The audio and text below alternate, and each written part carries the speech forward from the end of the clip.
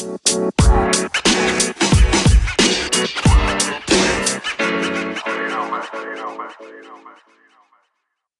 morning, afternoon, or evening, wherever you are in the world. Welcome to DBN News 4/25/2019, the semi-daily news that even plants crave. I'm Anthony, and I'll be your host today. With that being said, let's jump into the news. First is from IGN and written by Shabana Arif.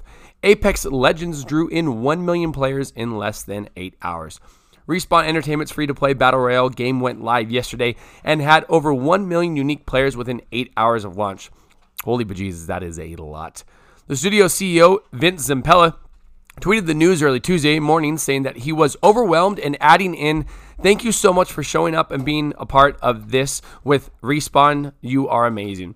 Apex Legends reached a peak of almost 500,000 viewers on Twitch and is sitting at around 200,000 at the time of writing, according to GetHip.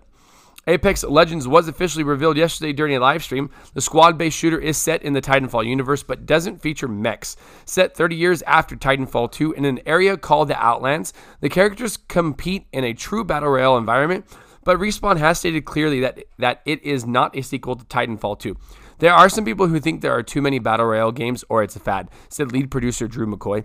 The world thinks we're making Titanfall 3, and we're not. This is what we're making. While it is free to play, Apex Legends will feature loot boxes called Apex Packs, a store where you can buy cosmetics, additional characters that can be bought or earned through gameplay, and a battle pass. Second is from IGN and written by Brian Barnett. EA working on new Need for Speed and Plants vs. Zombies games. EA has announced plans to deliver new entries in both the Need for Speed and Plants vs. Zombies franchises.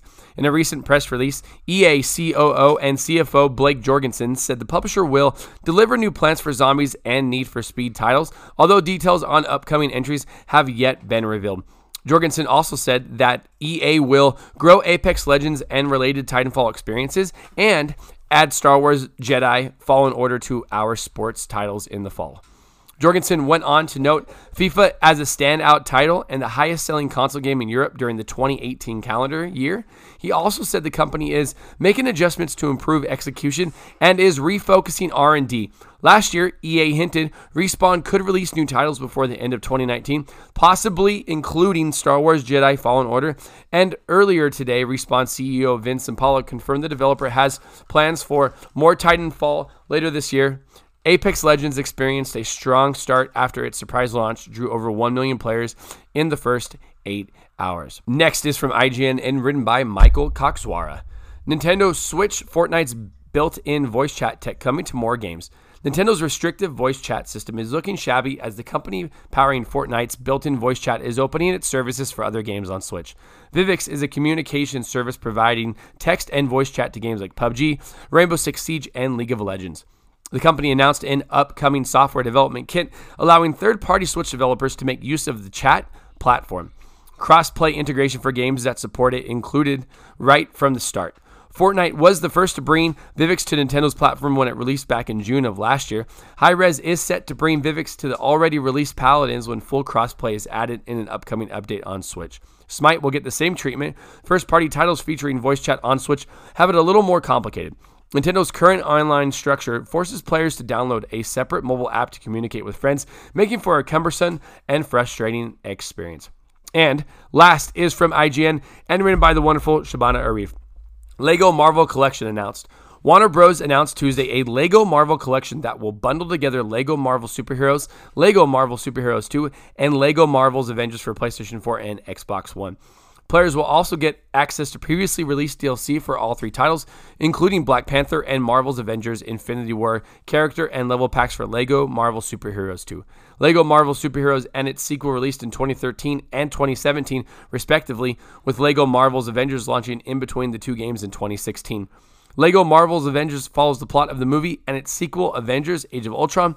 Over 200 characters being unlocked, including the original 6 Avengers, Black Widow, Captain America, Iron Man, Thor, Hulk, and Hawkeye. Unlike Marvel's Avengers, Lego Marvel Superheroes features an original story with award-winning comic writer Kurt Busiek jumping on board to co-write the sequel.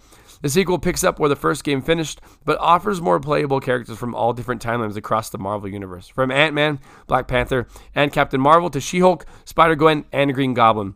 Locations such as Wakanda, Asgard, and Xandar. The LEGO Marvel Collection is coming to PS4 and Xbox One on March 15th. And that is the news for today. Thanks for listening, and let us know what you think about any of the stories we talked about by sending us a message on Anchor, the podcast app we use to record the show. If you'd like to support the podcast other than listening, please check out our Anchor page at anchor.fm/dadsbeardsnerds, where you can donate to us via the Support This Podcast button and sign up for a monthly donation of 99 cents, $4.99, or $9.99 per month.